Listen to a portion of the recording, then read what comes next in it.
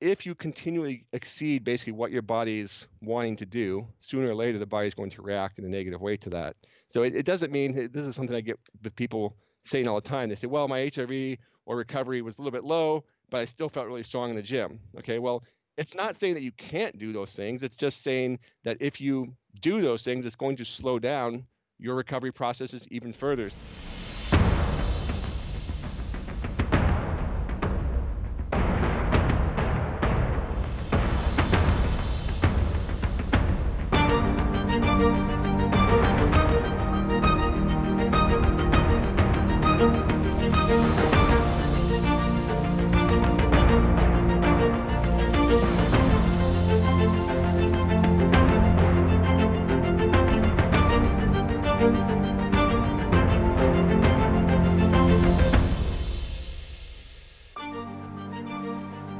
What's up, everyone? This is the Muscle Intelligence Podcast. I am your host, Ben Pekulski. I created this podcast because after spending 20 years of my life trying to build as much muscle as humanly possible, I realized there's a lot of other things that are necessities in both building an amazing body with, large muscles, low body fat, and ultimately being healthy that I just wasn't paying attention to. There's so many things that go in that perhaps even more so than training, influence the way you look and the way you feel and the way your mind works. And today's topic is something you guys have been hearing from me a lot lately, and that is heart rate variability, the autonomic nervous system, and energy systems, and how all of these things are dictating the way you look and the way you feel. My guest today is Joel Jamieson, who is the first guy who ever introduced HRV to me way back in 2012 with his system called Bioforce HRV. He's now evolved into creating a brand called Morpheus, which is a fully integrated tracking system for HRV and sleep and training and how to look at optimizing recovery. Joel is incredibly brilliant, so much so that a lot of the stuff he says is extremely nonchalant. He comes across and says it like you already know these things. So I highly suggest that you pay attention to his words and not just looking at the words he emphasizes, but looking at those things he seems to kind of gloss over and say without any emphasis, because there's so much gold in this conversation for anyone looking to not only build muscle, but lose fat or perform better or live longer or sleep better or feel better cognitively, perform better cognitively. Like heart rate variability is the determining factor, it seems, in looking at how to optimize all these things, or at least how to measure how all these things interrelate and affect your outcomes. Heart rate variability is an incredibly valuable tool, and Joel is one of the top authorities in the entire world on this topic. So we get into everything you're going to need to know around the autonomic nervous system, the sympathetic nervous system, parasympathetic energy systems, how to use this information to apply directly to your training, and so much more. Joel joins us from Kirkland, Washington, where he lives and thrives and drives helicopters or flies helicopters, which is amazing. So obviously he's enjoying life and trying to keep his HRV low, even though that might keep mine really high, as we talk about a little bit at the end of the podcast here. So I hope you guys enjoy this conversation with Joel Jamieson. And if anyone you know is maybe struggling to build a great body, or maybe they're working really, really hard and feel like they're not getting the results that they deserve, or maybe they're having a hard time losing fat, or maybe they're having a hard time with sleep or stress or inflammation, this is the podcast to share with them, because HRV and ultimately autonomic nervous system is the gateway to improving all these things. So share this episode with at least one person you know who strives to live their greatest life in a body that they love, and enjoy the podcast with Joel Jamieson. Awesome. Joel, what's going on, man? Tell me what's going on in your life, what you're excited about. And we just got a few seconds there to catch up, but I'd love to hear all about what you're currently excited about.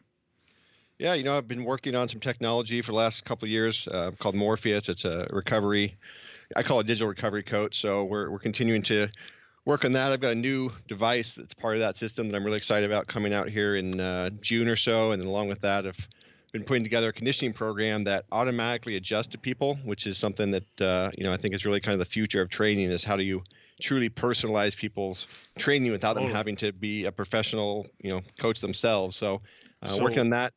What type of biometrics is Morpheus looking at? Is it exclusively HRV, or is there other variables as well? Nope. So Morpheus essentially looks at all the big picture stuff. It looks at how much you walk or your activity in a day and calories. It looks at your sleep quality. It looks at HRV. It looks at training, and it looks at subjective markers. How you feel, what soreness levels you report, those kind of things. And essentially aggregates all that data. And the cool thing is it does it using trackers people already have. So if you have a Fitbit, if you have Apple Watch, whatever devices people are already using, it'll pull in the calories and the activity and the sleep from that.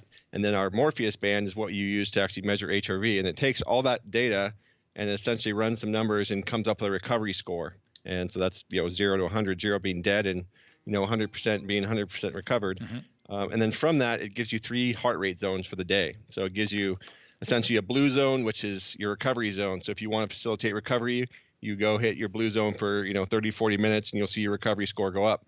If you want to hit out some conditioning that day, you've got a green zone. You spend most of your time in that green conditioning zone, and over time, that's what's going to build your HRV and build your conditioning. And then there's a red zone, which is essentially kind of your high intensity or max intensity, which, if your recovery is high, you can spend some time in there. If your recovery is low, you want to avoid that. And then the cool thing is, after the workout, it'll then see how much volume intensity you used, and it'll adjust your recovery score accordingly. So if you woke up and you were let's say a 90% recovered, and you go smash yourself, it might drop your recovery score 15, 20 points. If it's a more moderate workout, it might drop it 5 to 10. So it's just a way to gauge the overall impact of that workout. And then again, that'll also be factored into the following day's recovery. So I really wanted to show something or give something that people that would help them put all the pieces together, because people often, as you know well, I'm sure, underestimate the importance of sleep and diet and training and all these things that all go together. There's not one thing, it's everything put together. And so, I started building Morpheus. It was, how do we put all these pieces together in a way that's simplified into just a single recovery score and heart rate zones for people, instead of having to expect them to be able to sort through all these numbers themselves and figure out what it all means. Morpheus does that for them. Right. How long have you been doing this? Well, so I came out with my first HRV system in 2012, and that was called BioForce HRV. And we collected about 1.5 million data points from HRV users all over the world. And then I started working in Morpheus about 3 years ago. And it took about 1.5 years to really develop. So we launched that in December of 2018. So it's been on the market a little over a year and 3 months now. And we've been, like I said, just collecting more and more data now. And the cool thing is, the more data we get, the more we can start to analyze. So what we're starting to look at now is, what does somebody with an HRV, which represents higher conditioning, of an 80 to 90 score look like compared to somebody who's got a lower conditioning score, like a 60 to a 70? What does their average sleep look like? How many steps they take per day? How much time they spend in different intensity zones? We can start to profile and see what really is driving people to have higher levels of conditioning and recovery. We can start to really pull out some answers that will help us guide people's training in a more effective way. What type of athletes do you find benefit most from guiding their training with these heart rate zones? Is it kind of anybody, or is there a very specific demographic you're working with? Oh, I mean, anybody that needs to develop aerobic fitness, I would say, or conditioning, is going to benefit from having that personalized element to it, because I think heart rate zone training, as it stands today, for most people do it, is totally outdated. It's 5 zones. They're static. They're based on some generic 220 minus age bullshit heart rate max formula. They never change. There's just nothing really personalized about them. There's nothing engaging. It's not fun to go in zone 4. What does that mean? So anyone who's doing any sort of heart rate training, I think it's hugely valuable to have them personalized to you on a given day. And it's just a more effective way to approach it. So, anybody that's trying to live longer, anyone that's trying to perform anything, I mean, there's a reason to do some level of conditioning regardless of your goal. Is Morpheus a real-time system where we have some type of mechanism in front of us, whether on our tracking mechanism or our phone, where we can kind of watch and adjust in real time, or is it just going to give us, a prescription ahead of time on how much time we should spend each zone? Nope. So basically, it's right now the app is on the mobile on your phone. So as you're training, it's recording your workout and it's showing you what zone you're in. So if you've gone into like an Orange Theory, you see like a big heart rate zone on the screen that shows you your color zone. Well, Morpheus gives you that same concept, but it gives you a blue, green, or a red zone, so you can see real time what zone you're actually in during the workout. And then the new device that we're working on essentially is more of a watch type of deal. So on the watch, you'll see what colored zone you're in and what your heart rate is. So that was kind of the limitation we found so far, is not everybody wants to work out with their phone in front of them, which is understandable. Totally. So the new device, like I said, will go more on a wrist arm strap, so people will be able to ditch the phone and go work out and see what colored zone they're in. Then again, afterwards, they would just sync with their phone, upload all the data that way. Amazing. So I first found you and your stuff back in 2012, maybe even sooner than that, actually. And I think right when you came out with Bioforce, and I was most intrigued with all this information you were putting about HRV. And at the time, as a bodybuilder, I knew nothing about what it was, and I knew nothing of the implications. Could you just start giving the audience a bit of an overview? So I've had some people on before to talk about HRV, but I think your explanations are incredible. Obviously, you're probably one of the world experts on HRV and its implications, and I'd love to just kind of start giving the audience an overview, because for anyone who doesn't know what it is, I think it's such a valuable piece of information. Yeah, I mean, there's lots of different ways to look at and describe it, but what it really comes down to, if you want to strip it down to the essentials, is energy. Okay, your body is all about energy, because if your body ever doesn't produce energy, you're going to die within minutes, right? You can't last long without energy. That's why you can't stop breathing, because you can't produce energy without aerobic metabolism. So in order to coordinate all the body systems internally and to make sure that it's directing energy where it needs to go, your body has this thing called the autonomic nervous system. And everybody's familiar with the central nervous system, which is walking and moving around and motor control, not all that sort of stuff. But the autonomic system basically is doing everything behind the scenes. So it's keeping your blood pressure and your heart rate and your oxygen levels. It's keeping all these things where they need to be. And it's also directing where the energy your metabolism produces goes. And really, we can look at two sides. We can look at essentially producing energy for activity and dealing with those sorts of things. And we can look at energy for rebuilding tissues and building bigger, stronger, cells throughout the body. So we basically have what we call the fight or flight system, which is the sympathetic, and that system's turned on. It produces a ton of energy that's designed to basically prepare your body for fight or flight. Okay, so that's a catabolic system. So, bodybuilders love to hear anabolic, catabolic. The sympathetic system is a catabolic system, right? It's breaking down energy in order for your body to be able to go fight or flight. So if I'm going to go do a big workout, or I see someone get hit by a truck, I need to sprint across the road, boom, my sympathetic system kicks on, a whole bunch of energy floods my system, and now I can sprint, or I can lift the weights, or I can do whatever. On the other side of it, we have the parasympathetic nervous system, and that system's job is basically to store energy. It's to rebuild muscle tissue. It's to support the immune system. It's to support hormone production. It's the anabolic side of the equation. Okay, it's what's causing energy to be redirected into building and rebuilding and restoring tissues and cells throughout the body. So what we want to see normally is a good healthy balance between these two systems. And if we're trying to build muscle or trying to improve cardiovascular fitness, obviously we want to be a little bit more anabolic than catabolic, right? We want to be storing and using the energy to repair our tissues more than we want to be breaking them down.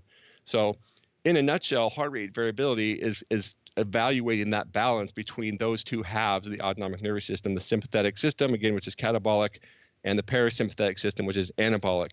Because what we're measuring with HRV is that parasympathetic nervous system function. We're getting essentially an overall gauge of what our body is doing with its energy. Is it in a catabolic state and breaking down energy because it thinks there's a fight or flight scenario, even though there might not be?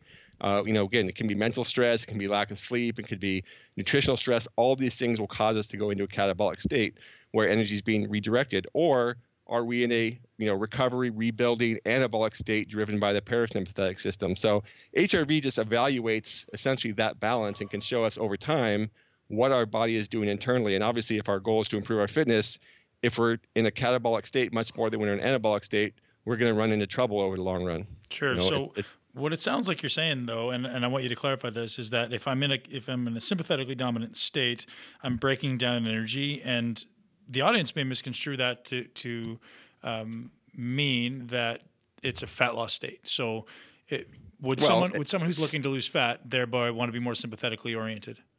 I mean, to an extent, yes. Okay, if you're talking about losing fat, why do we take sympathetic stimulants, right? Stimulants are a massive sympathetic driver, right? We take pre-workout stimulants, we take ephedrine and caffeine. All these things are doing is activating the sympathetic nervous system because we're breaking down energy. So yes, if you're trying to lose fat, you do want to have a little bit more sympathetic activation. The problem is if you go too far that direction, okay, that's where you run into bigger caloric deficits unnecessary. That's where you're going to start getting injured. You're going to start getting overtrained.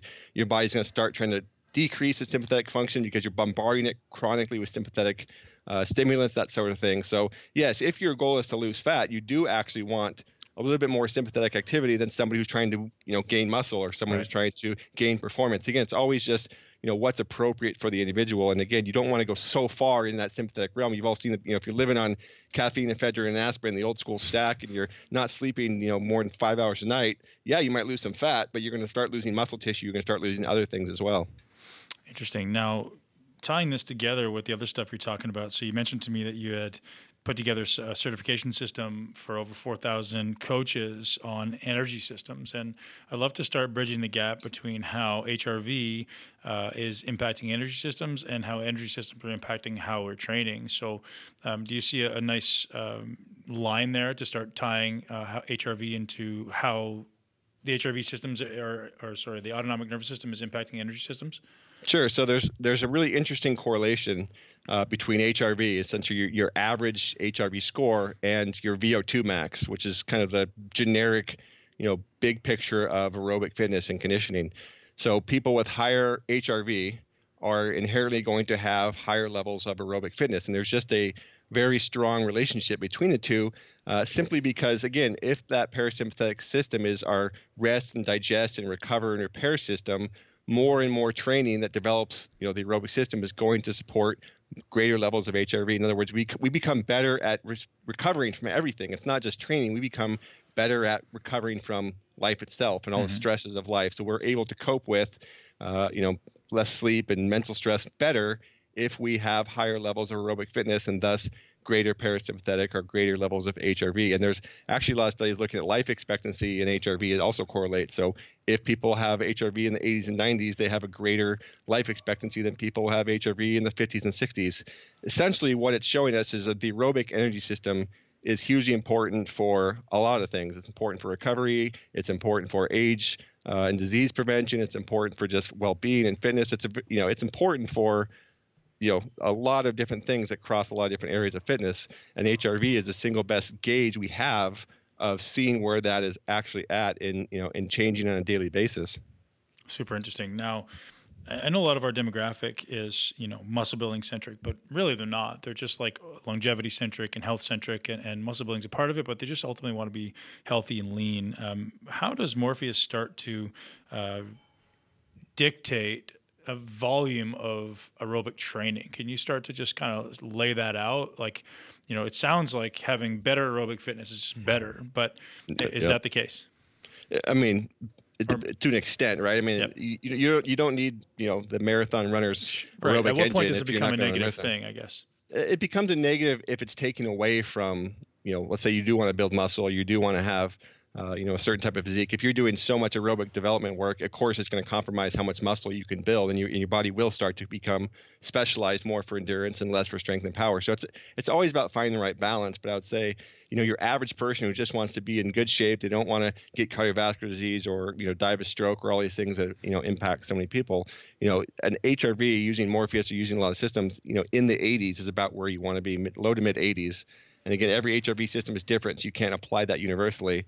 But we've looked at lots and lots of data. In that, 80 to 85 range is a good enough range for disease prevention and overall health and supports recovery. And there's really no need to go, extremely beyond that. And it's the same thing resting heart rate. So resting heart rate will correlate inversely with HRV. So higher HRV is generally lower resting heart rate. Same thing, I would say most people, in the 30 to 50-year-old range, a good level of health is going to be a resting heart rate somewhere between 50 and 56, 57, 58, somewhere in that range. And the low to mid 50s is going to correlate roughly to the HRV in the low 80s as far as Morpheus is concerned. So generally speaking, I mean, don't get me wrong, you can increase aerobic fitness well beyond that. But for the average person, it's probably a point of diminishing returns where it's going to take a whole lot more work to marginally increase aerobic fitness, in which case you're really not getting that much more benefit anyway. And again, you can probably start to compromise, building muscle and having, a physique that most people want. So awesome. Can you start to guide us down the path of how our listeners can use HRV to determine and decipher from how they should be training to kind of drive their training decisions? Yeah, so in the grand scheme of things, you want to use HRV for two, big purposes. Number one is, what does my average HRV look like? Again, like I just mentioned, it's a marker of a general aerobic fitness. It's a marker of how well your body can cope with stress, how well it can recover from training, all those sorts of things. So you want to look at your baseline number as a gauge of, what kind of shape am I really in? Like I just mentioned, if your HRV is low, then you're going to want to spend more time doing aerobic development work and conditioning to get it up, again, where I just mentioned, so that you can, again, have better recovery, be less likely to get disease and all those sorts of things. So that's the big, picture, is like use it to track your fitness levels, because that's one thing. You can track strength easily. I mean, can I lift the weight or can't I lift the weight? I can track muscle size. I can measure things. I can check body fat. But most people don't really understand how to measure conditioning or how to measure aerobic fitness. No one's going to go do the Cooper's test and all these things on a regular basis.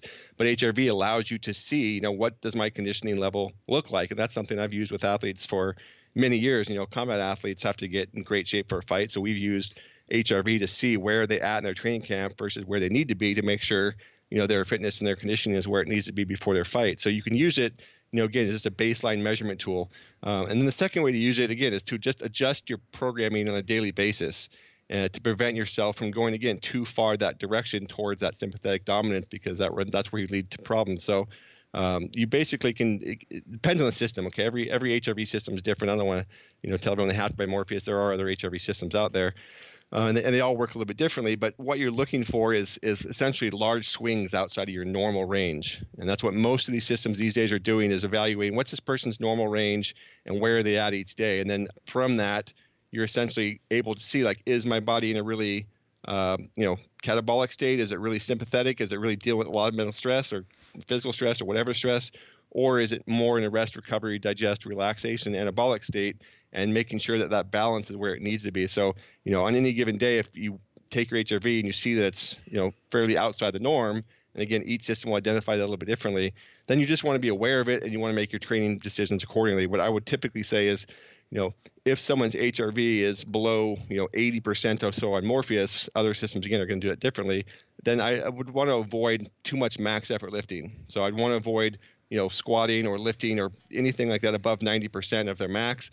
I typically would want to avoid, heart rates above 90% of their max, because those are really the places where the most stress, is put on the body. Is when you're really going above 90%, in the upper 80s, 90%, that places a ton of stress in the body. And if we can see from HRV, the body's already under a lot of stress, there's not really a benefit to just smashing it with even more. So you just can use it for, little daily adjustments like that. So let's say I have, a heavy squat day, and my wake up, my HRV shows me like I'm not really very well recovered. I might be able to either lower the volume a bit, or I might say, okay, today I'm going to go in and do something else, and then tomorrow I'm going to come in and do my heavy squat day, or whatever the case may be. Just to clarify, when you say heavy, are we talking like percent max or just total volume? So, because I think those could be very different, right? Yes, I mean, I want to avoid in general above 90%.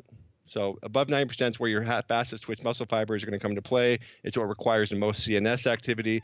It's what basically places, an exponentially greater amount of stress in the body than an 80%. And it's not linear, right? 80% of 1 rep max is not linear up to 100. And once you hit 90 and above, that amount of stress, exponentially greater. Exponentially greater. So I would want to basically avoid that above 90% range. And I'd also want to just, keep the volume in check.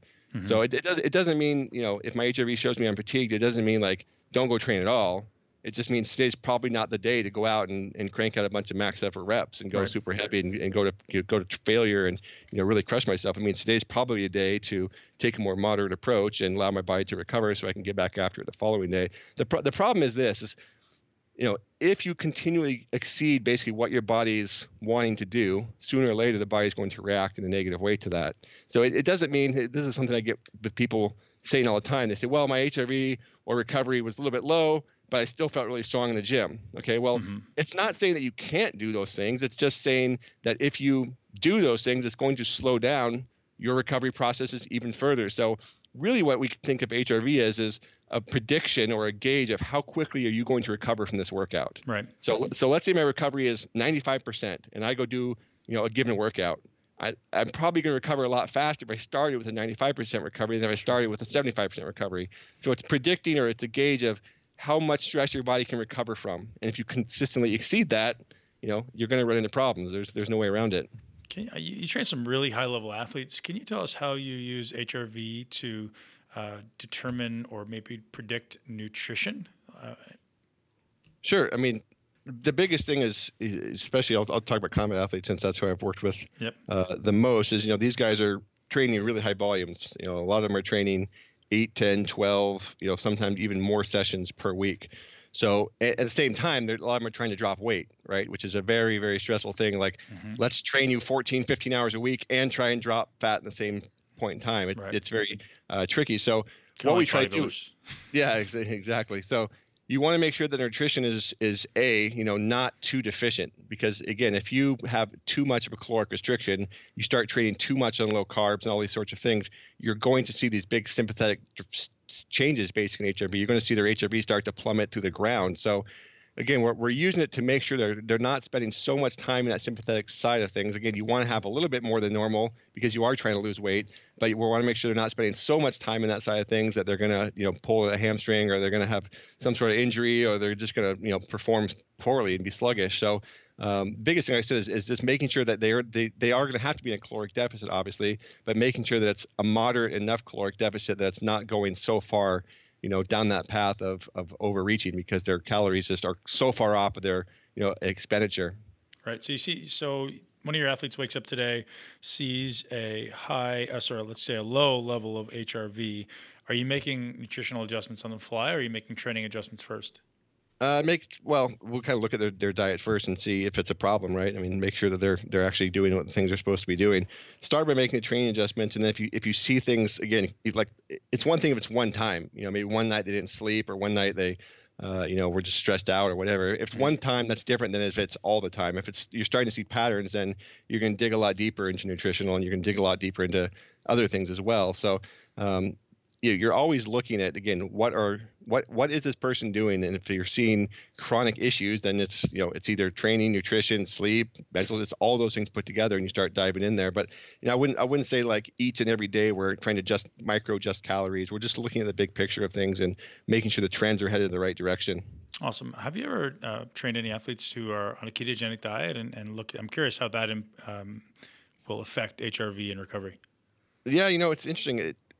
What you really see with HRV is just this individuality of things. Some athletes look pretty good on ketogenic diet, and they seem to recover just fine, and their numbers look solid. And then some people, as soon as they stop taking the carbs in and they go into ketogenic state, they look worse. Like there's not really a guarantee. I would say some people, again, do really well on low carb or ketogenic. Some people don't, and I think it kind of depends on their own biochemistry, their training history. Who knows what all the variables are that drive that?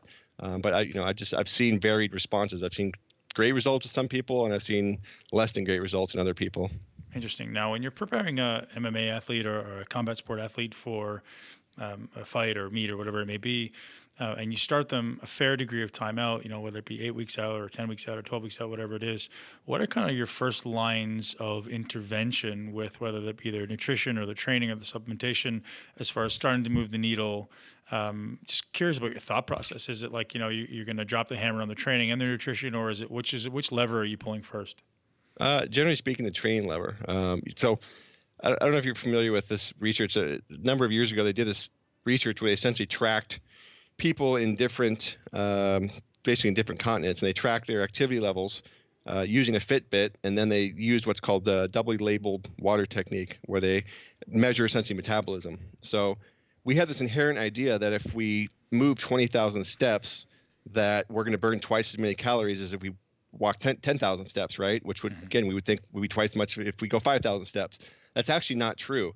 They essentially found that your body is only capable of producing a certain amount of calories in a given day. I mean, your metabolism is limited. It can't produce endless amounts of calories. It can't produce 10,000 calories of energy. It just can't physically do it. There's a limit. It's like there's only so many hours you can work in a day. Well, there's only so many calories your body can break down in a given period of time. So, if you go 30,000 steps, you're not burning 3 times more calories. And if you go 10,000 steps, what you're actually doing is redirecting calories from, immune system function and hormonal production and tissue rebuilding, remodeling of strength and power areas into this activity. So there's basically this whole concept. It's called the energy constrained model of metabolism or theory of metabolism. And basically, it just says, look, your metabolism is limited. There's only so many places your body can produce or can deliver energy to, or only so much it can do in a given point in time. No matter how many calories you eat, doesn't matter. I can't eat 10,000 calories a day. Well, therefore I can go 30,000 steps. It doesn't work that way. Right.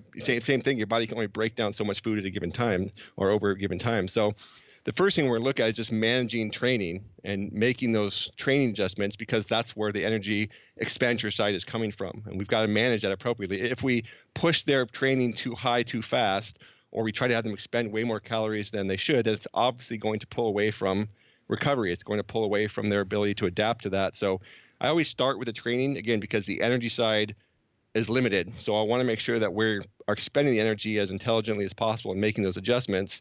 And then over time, we'll make the dietary adjustments to, accommodate and adjust to that. And again, making sure that we're not creating this huge disparity in terms of their caloric needs versus what they're actually out there doing. And that's brilliant and so useful. What are some of your top parasympathetic interventions? Like if someone's obviously sympathetically driven and maybe overtrained, what are your first lines of intervening? Yeah, I mean, there's a few things. Number one, you want to try to limit stimulants, honestly, because this day and age, people live on pre-workout stimulants and then they live on coffee and everything in between. So if you are constantly ingesting stimulants, you're essentially pushing your body into that state. So the first thing is limit their stimulants and try to, avoid these external things. Number two, we just go through what I call like a rebound workout, which is essentially a little bit of mobility, some breathing exercises to facilitate blood flow, a little bit of low intensity or moderate intensity cardio, a little bit of light lifting to, again, pump blood into different muscle groups, and then just trying to get them to rest and relax when they're not training. So it's making sure they can shut that switch off when they leave the gym. So, again, the first thing is always going to be just get them in a parasympathetic state, and that's rest, relax, regenerate, rebound, use rebound workouts.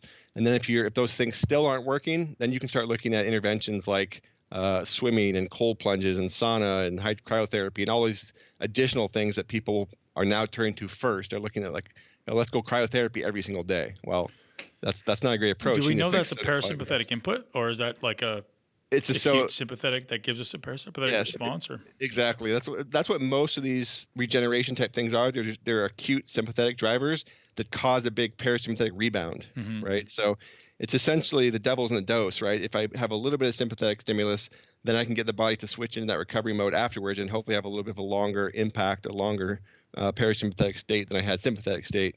If you overdo these things, then they're actually going to cause the opposite effect. So if I was to cryotherapy for 5 times a day, or I was to go spend an hour in an ice bath or whatever, it would cause a much greater sympathetic response than I want. And it would actually take away from recovery. So I tend to actually avoid the use of those things unless it becomes really necessary. You want to stick with, again, getting people to just mentally relax, going through meditation every day, making sure their nutrition's on point and their calories aren't too low, making sure they're getting enough sleep, making sure they're going through breathing, mobility, and doing all these things to facilitate recovery at the end of a workout. So that's actually one thing people don't do nearly enough of is a cool down.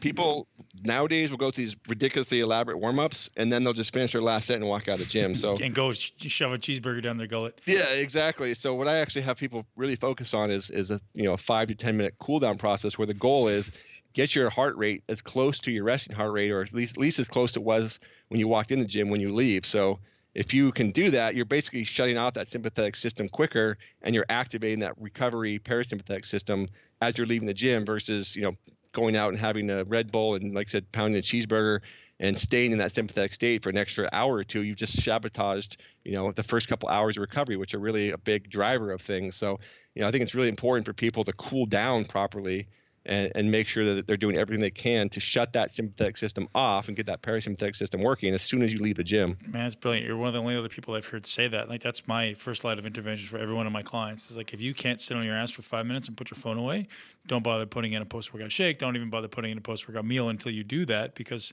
I mean, at some point, your body will obviously come down from that elevated sympathetic state. But, the faster you can do it, like you say, the faster you can kind of get your body back into digestive mode and get your stomach emptying and get those calories that you need to start recovery back in.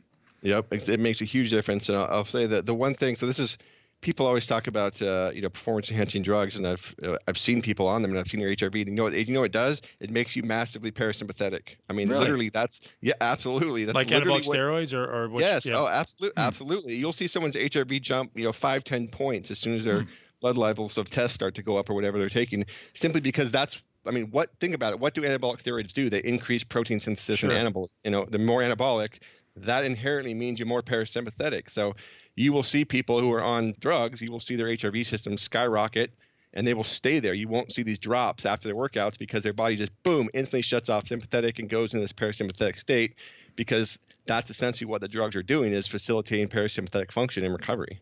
I had no idea. Now, a couple of things you said in there, like you say a lot of things very nonchalantly in passing, and I don't want to just gloss over them. So you mentioned meditation, you mentioned breathing, and do you have any practices that you advocate, or is it just like, hey, go and like practice sitting down and being mindful, or do you have any very particular practices that you tell people to partake in? Yeah, so breathing is a complex topic. We get into breathing, you could take hours to look at different breathing technique. I would just kind of say for your readers that want to learn more about breathing stuff, there's a guy named Bill Hartman, who's a PT out of Indianapolis, who's a good friend of mine. Yep. He's got a book called All Gain, No Pain. Okay. And in that book, he goes through a lot of different breathing exercises. And basically, breathing is a pattern, just like squatting, just like benching, just like any lift. Your body develops these breathing habits, these breathing patterns. And some can be much more efficient or much more inefficient, depending on how your body is built and how you've learned to breathe, which, again, most people just do reflexively. So Bill gives you a whole bunch of different types of exercises that can improve your, essentially, breathing efficiency, for lack of a better term, and being able to have a full breath, basically be able to breathe all the way in and all the way out, and having a good respiratory function drives parasympathetic nervous system activity. So a lot of it is just learning how to breathe with these different patterns. And again, they can't really describe them or get into details. You're not doing like counts or anything like that. It's just about mechanics. It's about mechanics and position, honestly. So there's a whole assessment you can do with essentially your infrasternal angle, which is the angle at the bottom of your ribs, to kind of evaluate what your breathing patterns look like. And then Bill gives you some different exercises and drills to go through. So number one is just actively using these sorts of breathing exercises to make yourself more efficient at breathing. And then number two is literally just spending time to relax. And that's just the meditation side of things. And different people do it differently. Some people want to listen to music. Some people want to be in a room with total silence. Some people want to be in a dark room. Some people want to have lights. It doesn't really matter. Whatever the person finds relaxing, even just spending 5 minutes a day, I've seen make huge differences or huge improvements in people's recovery, because they're just so used to being in a sympathetic state, they never shut it off. And even just getting them to do that for 5 or 10 minutes breaks that cycle. It's just this big switch that gets turned on, and all of a sudden their recovery goes up because they've shut that sympathetic system off. So there's lots of different apps out there. I mean, what's the one that I'm blanking on the name. There's a ton of Headspace meditation. Or something. Yeah, Headspace. Thank you. That's what I was thinking of. Headspace is out there. That one's a good one. I've used that. So whatever people need to do to find that happy place and just relax for a minute is an important thing to do for 5 or 10 minutes a day. Like I said, it doesn't have to be an hour. It doesn't have to be chanting. And just getting yourself into that recovery state is really important for shutting that sympathetic system off, again, even for short periods of time. So I just look at both of those sides of things. It's number one, teaching them to breathe more effectively through a concerted breathing pattern and breathing exercises. And then number two, just finding time throughout the day to relax. If you can do those two things, I guarantee you'll see people's recovery improve dramatically. How much do you manipulate intra-workout variables with respect to nutrition? So if you know someone of your athletes is in kind of a calorically depleted state, or they're maybe not getting the carbohydrates they need to recover, or maybe even their HRV is high, what percent do you have, like maybe a percentage you start knocking down volume? Or so would you knock down volume of work first, or just take them completely out of that energy system and put them more into like their green conditioning zone? I mean, depends on the situation, right? If someone's got a fight coming up, they're going to have to do a certain volume of work. There's no way around that. So we're just going to manage that again by, making sure the intensity is not too high, making sure their post-workout stuff is still in recovery, making sure their nutrient timing is all there. So, it's always just about putting all these pieces together. I would say the biggest thing I try to avoid is a lot of high intensity training on a depleted carbohydrate state. Because basically, if you look at the research, if you do a lot of high intensity training, you deplete glycogen stores. What that does is cause a ton of inflammation. And that inflammation takes a lot longer to shut off if you're, again, in a sympathetic state. So actually, that's one more thing I should mention about HRV that's really fascinating is there's a whole new field these days or in the last few years called neuroimmunology. And essentially what that does is looks at the connection between the nervous system and the immune system, right? And so what they find basically is that the sympathetic system drives inflammation. Okay, now this makes sense if you think about it, because what is the sympathetic nervous system for, right? It's for fight or flight. Mm-hmm. So in the biological sense, if you're out in the wild and you literally do encounter a fight or flight scenario, you want that immune system on high alert, Mm-hmm. right? The immune system's job is to protect you from foreign invaders and to repair tissues that are damaged, right? So the people always think inflammation is bad. The inflammation is not bad. Inflammation is what starts the repair process. So if we are sympathetic, we are in an inherently pro-inflammatory state, okay? We have inflammation being produced and supported through production of what are called cytokines, which are little inflammatory markers. Mm-hmm. Now, the other side is the parasympathetic system. And what do you think the parasympathetic's job is? It's to turn off inflammation, okay? Its job is essentially to shut that process of inflammation down because it's going through the repair process. It doesn't need to have that signal anymore. It's actually starting the rebuilding, the repair process. So again, HRV is kind of this overall gauge of inflammatory processes. When we see HRV really low, it tells us the body is under a lot of sympathetic stress and we're seeing a lot of inflammation. And over time, if the brain sees all this inflammation happening, that's where it starts to make changes that we would perceive as overtraining and perceive as things that are negative.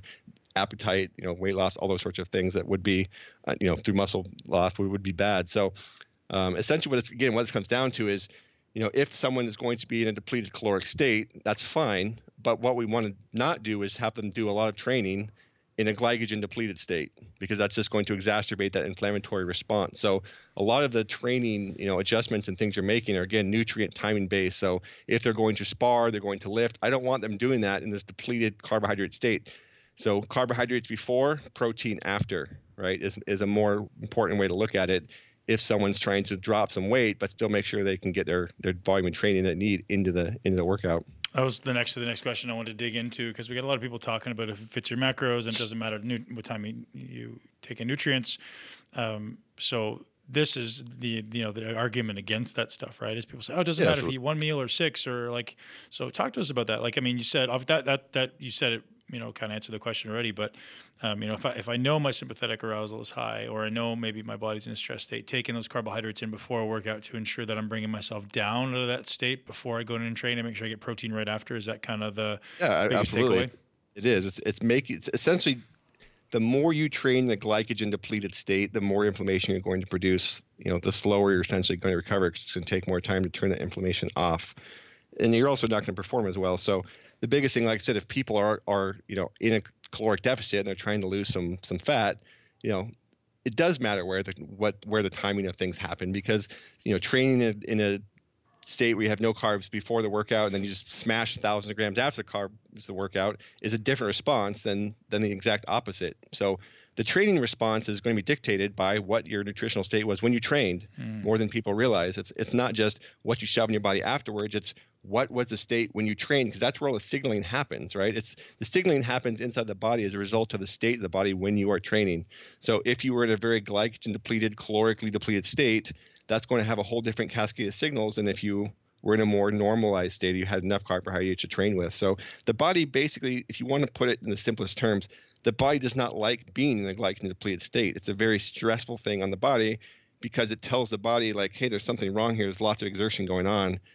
I don't want to be in a glycogen depleted state. So it's a big alarm that gets set off as you start to deplete glycogen levels down to very low levels. And if you train, 30, 60 minutes at fairly high intensities on low carbs, you're going to get there fairly quickly. How do you especially feel if you do that over and over again? Yeah, how do you feel about fasted training? Again, Same, same idea. Lower intensities I think are fine. So the whole bodybuilder approach of using low intensity steady state stuff in the mornings with fasted. I think if you're trying to burn some fat, that's fine. You're not going to chronically deplete glycogen at 4 miles an hour in an incline treadmill. That's not going to happen because you're not going to tap into those glycogen stores. You're going to be burning more fat. So what I would say is just if you're training in a fasted state, it needs to be a more low, moderate intensity. If you start getting up into the higher intensities where you're depleting glycogen, that's something I would try to avoid. What's the biggest mistake you see people making when it comes to burning fat? It's basically have too big of a caloric deficit. They switch on both ends, so they'll cut calories back quickly, and then they'll also ramp up their training dramatically at the same time. So you're essentially, like I told you, the body is limited in its energy production. So if you're all of a sudden doubling your energy input or expenditure for the day and you're cutting your calories in half, it's a way too big of a deficit. And these huge deficits, again, they trigger things in the body. They trigger you to be way hungrier than you think should be. And then you binge sometimes, or they're going to train you to not want to go to the gym on day 5 because your body's just so depleted. There's actually a great paper I can find for you where they looked at basically 3 groups of people. In group 1, they did, I can't remember how they categorized it. It was like 4 kilowatts of kilowatts of exercise a week. One did 8, and then one did 12. So they looked at basically kept the calories, the deficit relatively the same for these 3 groups. And you would inherently think, people would think like, hey, well, the exercise group that did 12 kilowatts must have lost more fat than the one that did 8, right? Well, that's actually not what happened. So there was a more fat loss in the middle group than there was in the first group. So from 4 kilowatts to 8 kilowatts, there was greater fat loss. In other words, they worked out twice as much. They did lose more fat. But interestingly enough, the group that worked out the most, the 12, only lost as much fat as the very first group.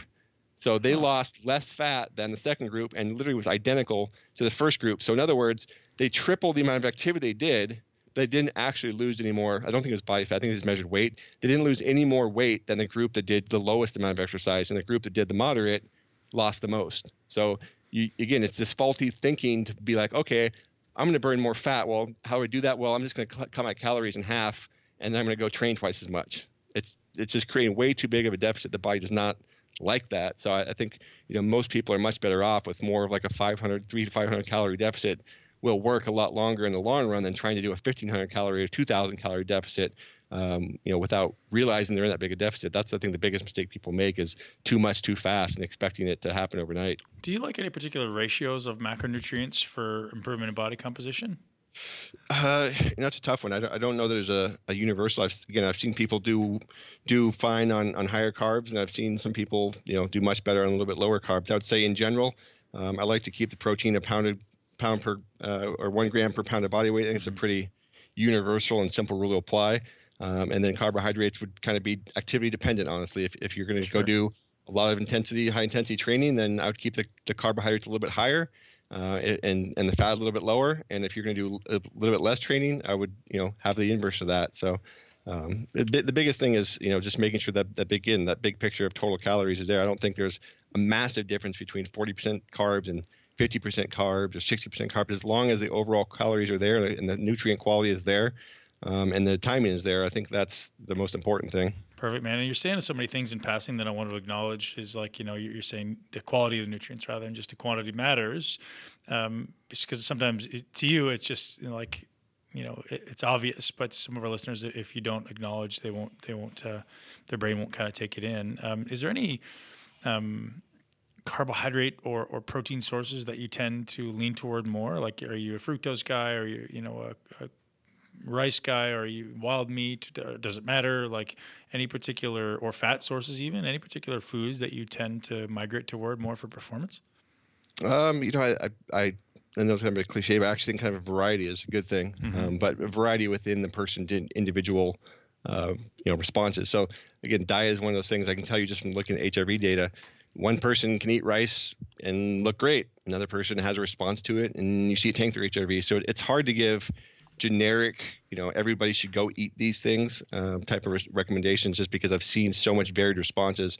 But I would say, a variety in terms of fruits and vegetables for just health is important. And I'm not saying go gorge yourself on fruit if you're trying to lose weight, but just getting a good variety of quality nutrients from fruits and vegetables is important for, health and making sure you're not deficient in things. other than that, I think lean meats, I don't care if it's chicken, fish, salmon. Again, I think a variety of protein sources is better than getting all your protein from a single source. And same thing with fats, really. It's more about a variety of these different things that your body responds well to than trying to say eat these exact same things every single day. I think it's better to have, again, just more variety in your diet than that. How much are you attempting to impact or influence an athlete's psychological state or mindset or motivation like that? Like as a nutritional coach, are you giving them any strategies or taking part in any way in their psychological well-being and mindset? It depends on the athlete. Some athletes need a lot more help than others, I would say, on that end of things. I worked with a guy named Brian Kane, who's what I would call a mental performance type of guy. So if there's somebody who I really think needs that end, like that's not my specialty, so I'll refer to Brian or to somebody else. Correct. If it's just kind of your average guy who needs some help, I'll certainly try some different things in terms of just a lot of it's mindset driven, a lot of it's habit driven, a lot of those sorts of things, and making sure they understand why they're doing the things they're doing, that they're accountable for the things they're doing. They record. Actually, the simplest thing people can do, honestly, it's mind-bogglingly simple. Just recording what you eat and recording your training literally makes a difference. There's research on this showing it makes a difference in how likely you are to stick to these things that you're doing and whether or not you're actually following them. So there's a lot of really simple things like that. Like, again, just making sure people are tracking them, making sure they're accountable to things that I'll start with. And again, if someone's got a more, I'm in the fight business, people are head cases in general. Some of those stress, things, man. Someone's trying to kill you, right? Exactly. I mean, there's maybe something wrong with you because you want to be in that profession in the first place. I don't know. But some people you can certainly just kind of come up with some strategies that make a big difference. And some people you want to send to somebody who's, got more experience in that end, and that's their whole job. Very cool, man. How do you eat on a day-to-day basis? You eat any particular style or just kind of whatever you feel like eating that day? Yeah. So I actually like varying my carbs a bit. So I do a little bit of intermittent fasting, and then when I'm doing that, I'll keep my intensity, my cardio really low. So I'll usually ride bike, just go for a bike ride, or keep my intensity fairly low, and then I'll usually do 4 days of lower carb and 3 days of higher carb. So I tend to cycle my nutrients like that quite a bit. I tend to respond better if I'm trying to lose fat. Then I'll essentially kind of have 4 caloric deficit days and 3 maintenance days. If I'm trying to do the opposite, I'll kind of have 4 to 5 caloric surpluses and a couple days of maintenance or even a slight deficit. So I tend to rotate things quite a bit. And again, that's in concert with my lifting. So I eat more of my carbs on my lifting days, which are typically Monday, Wednesday, Friday, more heavy lifting. Then I'll eat lower carbs on my lower intensity cardio days. So it changes depending on the day, but I just personally like to cycle things up. Do you have any interventions to improve sleep for whether it be yourself or your athletes? Yeah, I mean, there's a couple of things. The first one kind of goes back to what we talked about with sympathetic stimulants, right? Mm-hmm. So people are drinking coffee at 8, 9 o'clock at night, wondering why they can't sleep at 11. So I have no idea. Number one is just looking at that is making sure their stimulants are cut out in a timely fashion throughout the day. I would say number 2 is actually making sure their sleeping environment what it needs to be. What boggles my mind is people spend how much money on their cars and their houses, and then they'll get some like $800 mattress that's just dirt cheap. I mean, people should invest. Put an 80-inch TV in their bedroom. Yeah, exactly. So it's looking at the environment. What is their when's the last time you bought a new mattress? How comfortable is it? There's a mattress company called Helix, which I really like. You can basically personalize your bed. So you can put in a bunch of stuff about your weight and how firm or how soft and all these different things, how plush, and they'll basically custom make you a mattress and ship it out to you. If you don't like it, you can send it back, which is really cool. So I like that aspect a lot. But I think looking at the mattress, again, make sure there's no TV, looking at how dark it is, looking at noise, just really trying to optimize that sleeping environment is the second thing. And then number 3 is if you've taught them how to turn off that sympathetic system through, again, breathing exercises, through meditation, through all those sorts of things, and they need to be doing those sort of things as they get ready for bed. That basically it's a skill. Okay, totally. Learning how to shut that system off is a skill, and once you learn that skill, then you can use it to shut off after a workout. You can use it to get yourself ready for bed. You can do it for all those sorts of things. And I would say 4. It's actually about consistency of when you go to sleep. What people have a hard time with is if their sleep schedule is hugely varied, then their sleep's going to be a lot less quality, or they're going to have a lot more problems with it than if they try to go to bed at basically the same time every single night. And they've actually shown that quite a bit. People who sleep, totally different hours in the weekend versus the week tend to have more problems essentially the people that go to bed consistently, even on the weekends, which For sucks. sure. Yeah. But just trying to be, I would just say, you don't have to be perfect, but just trying to make your sleep schedule and habits as consistent as possible makes a big difference as well. Right. The thing that's moved the needle for me most on sleep, man, is when most people can't sleep, they usually try to do something, right? They either get up and try to watch TV or play on their phone or something, or even if it's read. All those usually require putting a light on. For me, it's like just taking that time. And for the first little while, it sucks where maybe you're meditating, you're breathing, or doing something internal like calming your mind or doing a gratitude practice or some type of mindfulness practice. And the first couple of weeks, it's challenging, but eventually it becomes a superpower where I can literally count backwards from 10 and fall back asleep, or count back from 10 and fall asleep to begin with. So creating that internal control over your ability to fall back asleep has really been a kind of a superpower for me lately, man. Because I used to, like many people, like many bodybuilders especially, have a hard time falling asleep or staying asleep. And you get up and you like checking your phone or watch TV or whatever the hell you're trying to do, and they think that's putting them back to sleep because ultimately it tires them out. But the sleep pressure builds up. But ultimately, as soon as you learn to kind of take that internal control over your ability to fall asleep, my sleep has been dramatically improved. And anytime I wake up, it's just a matter of seconds before I fall back asleep, which has been a huge difference maker for me. Do you pay attention to light at all? Like cutting down people's light before bed Yes. Yeah. phones? Light makes a huge difference. I would say Mhm. lighting your phones, lighting your TV, all that stuff absolutely makes a big difference. I've got a cabin up in the mountains, and I've got this room downstairs I sleep in. It's like a cave. There's no windows in it, and it's when Man, you you shut the sound door. like you have my life, man. I'm moving to Kirkland, I think. Yeah, there you go. So anyway, the weird thing is when I'm at home, I usually wake up maybe once a night to go to the bathroom, and I Mm-hmm. can have this weird innate sense of what time it is, and I'll usually just try and guess what time it is, and I can see in my bathroom what time it is, and Got it. for some reason I'm just usually pretty close. But Yep. when I go to the cabin, it's dark in that room. I can have no sense. Like I'll wake up and have no idea what time it is, and you just have a much deeper level of sleep if you're in a completely dark environment. So whatever people can do, adding blackout blinds or making sure their doors are closed and their lights are off and their phones are turned off and TV, all those sorts of any sort of thing you can do to minimize light when you're sleeping seems to have a really big impact on the depth and the quality of the sleep that you get. Very cool. Any special supplements that you like to use, whether it be for cognitive performance or anything at all?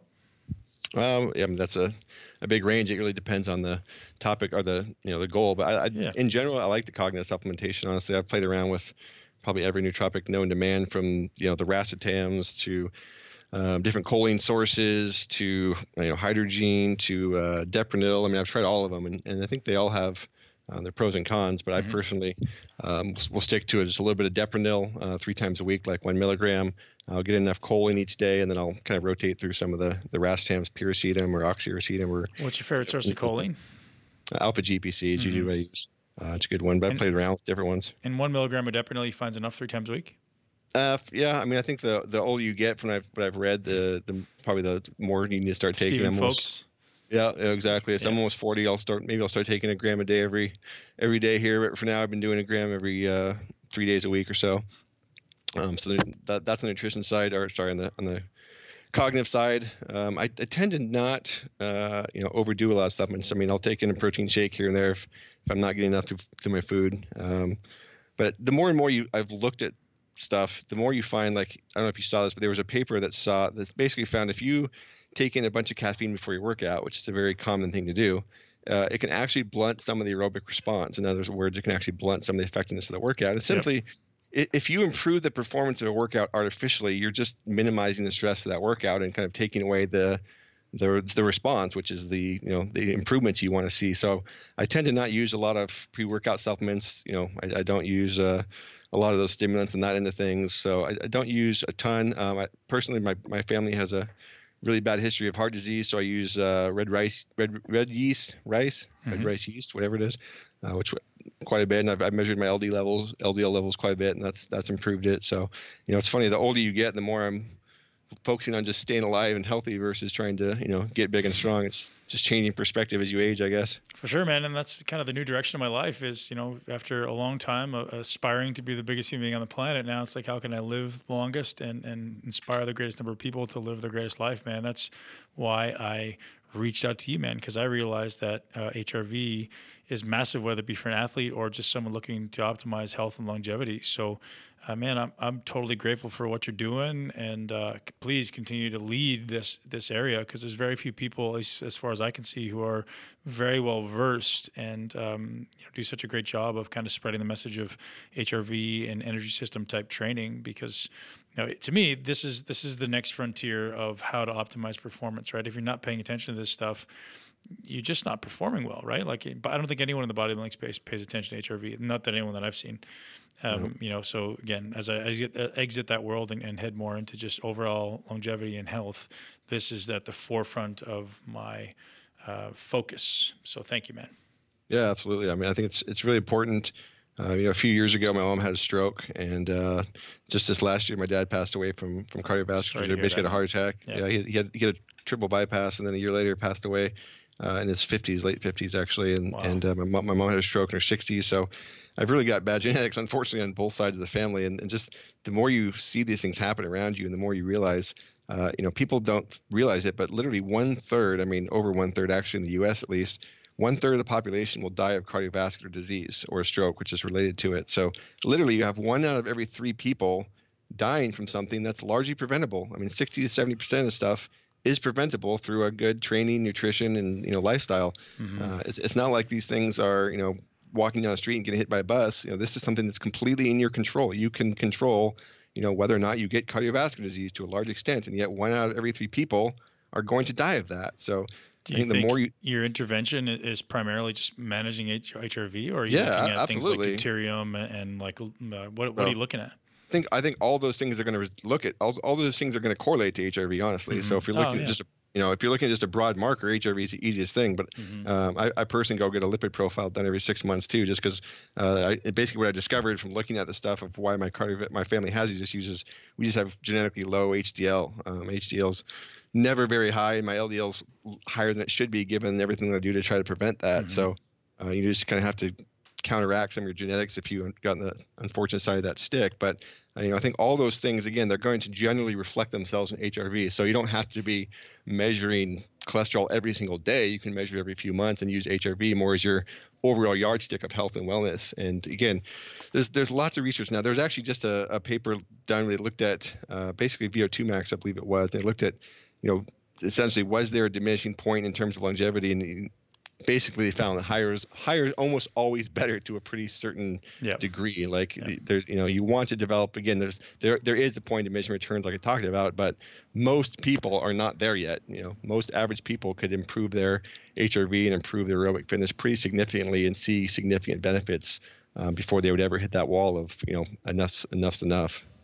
Joel, where can everybody find Morpheus? Trainwithmorpheus.com. So like I said, right now we're preparing for the next band. We call it the M5 band, and that'll be out May or June. People can pre-order them actually right now and reserve one of them when they're ready to ship.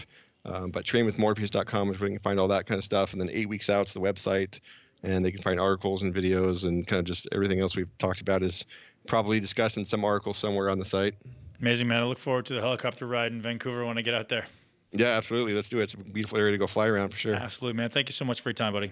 No problem. Thanks for having me. Have a great one. And that's a wrap, everybody. I hope you enjoyed my chat with Joel Jamieson. What a wealth of information. If you did take notes, let me know what you liked. Let me know what you loved. Let me know what you learned. Head over to iTunes right now. Leave us a review. Joel wants to hear from you. Head over to trainwithmorpheus.com and pick up Morpheus. I know I'm going to, absolutely.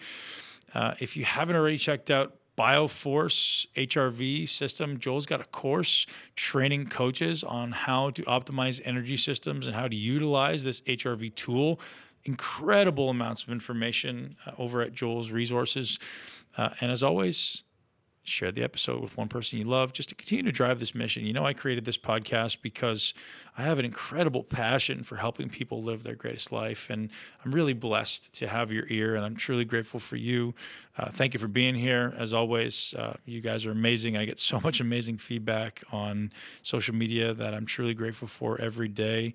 And thank you for everyone who shares and who likes the podcast. You guys, thank you for keeping this going. It's definitely a passion project of mine, and grateful to be here. Enjoy your day. Live your greatest life in your greatest body.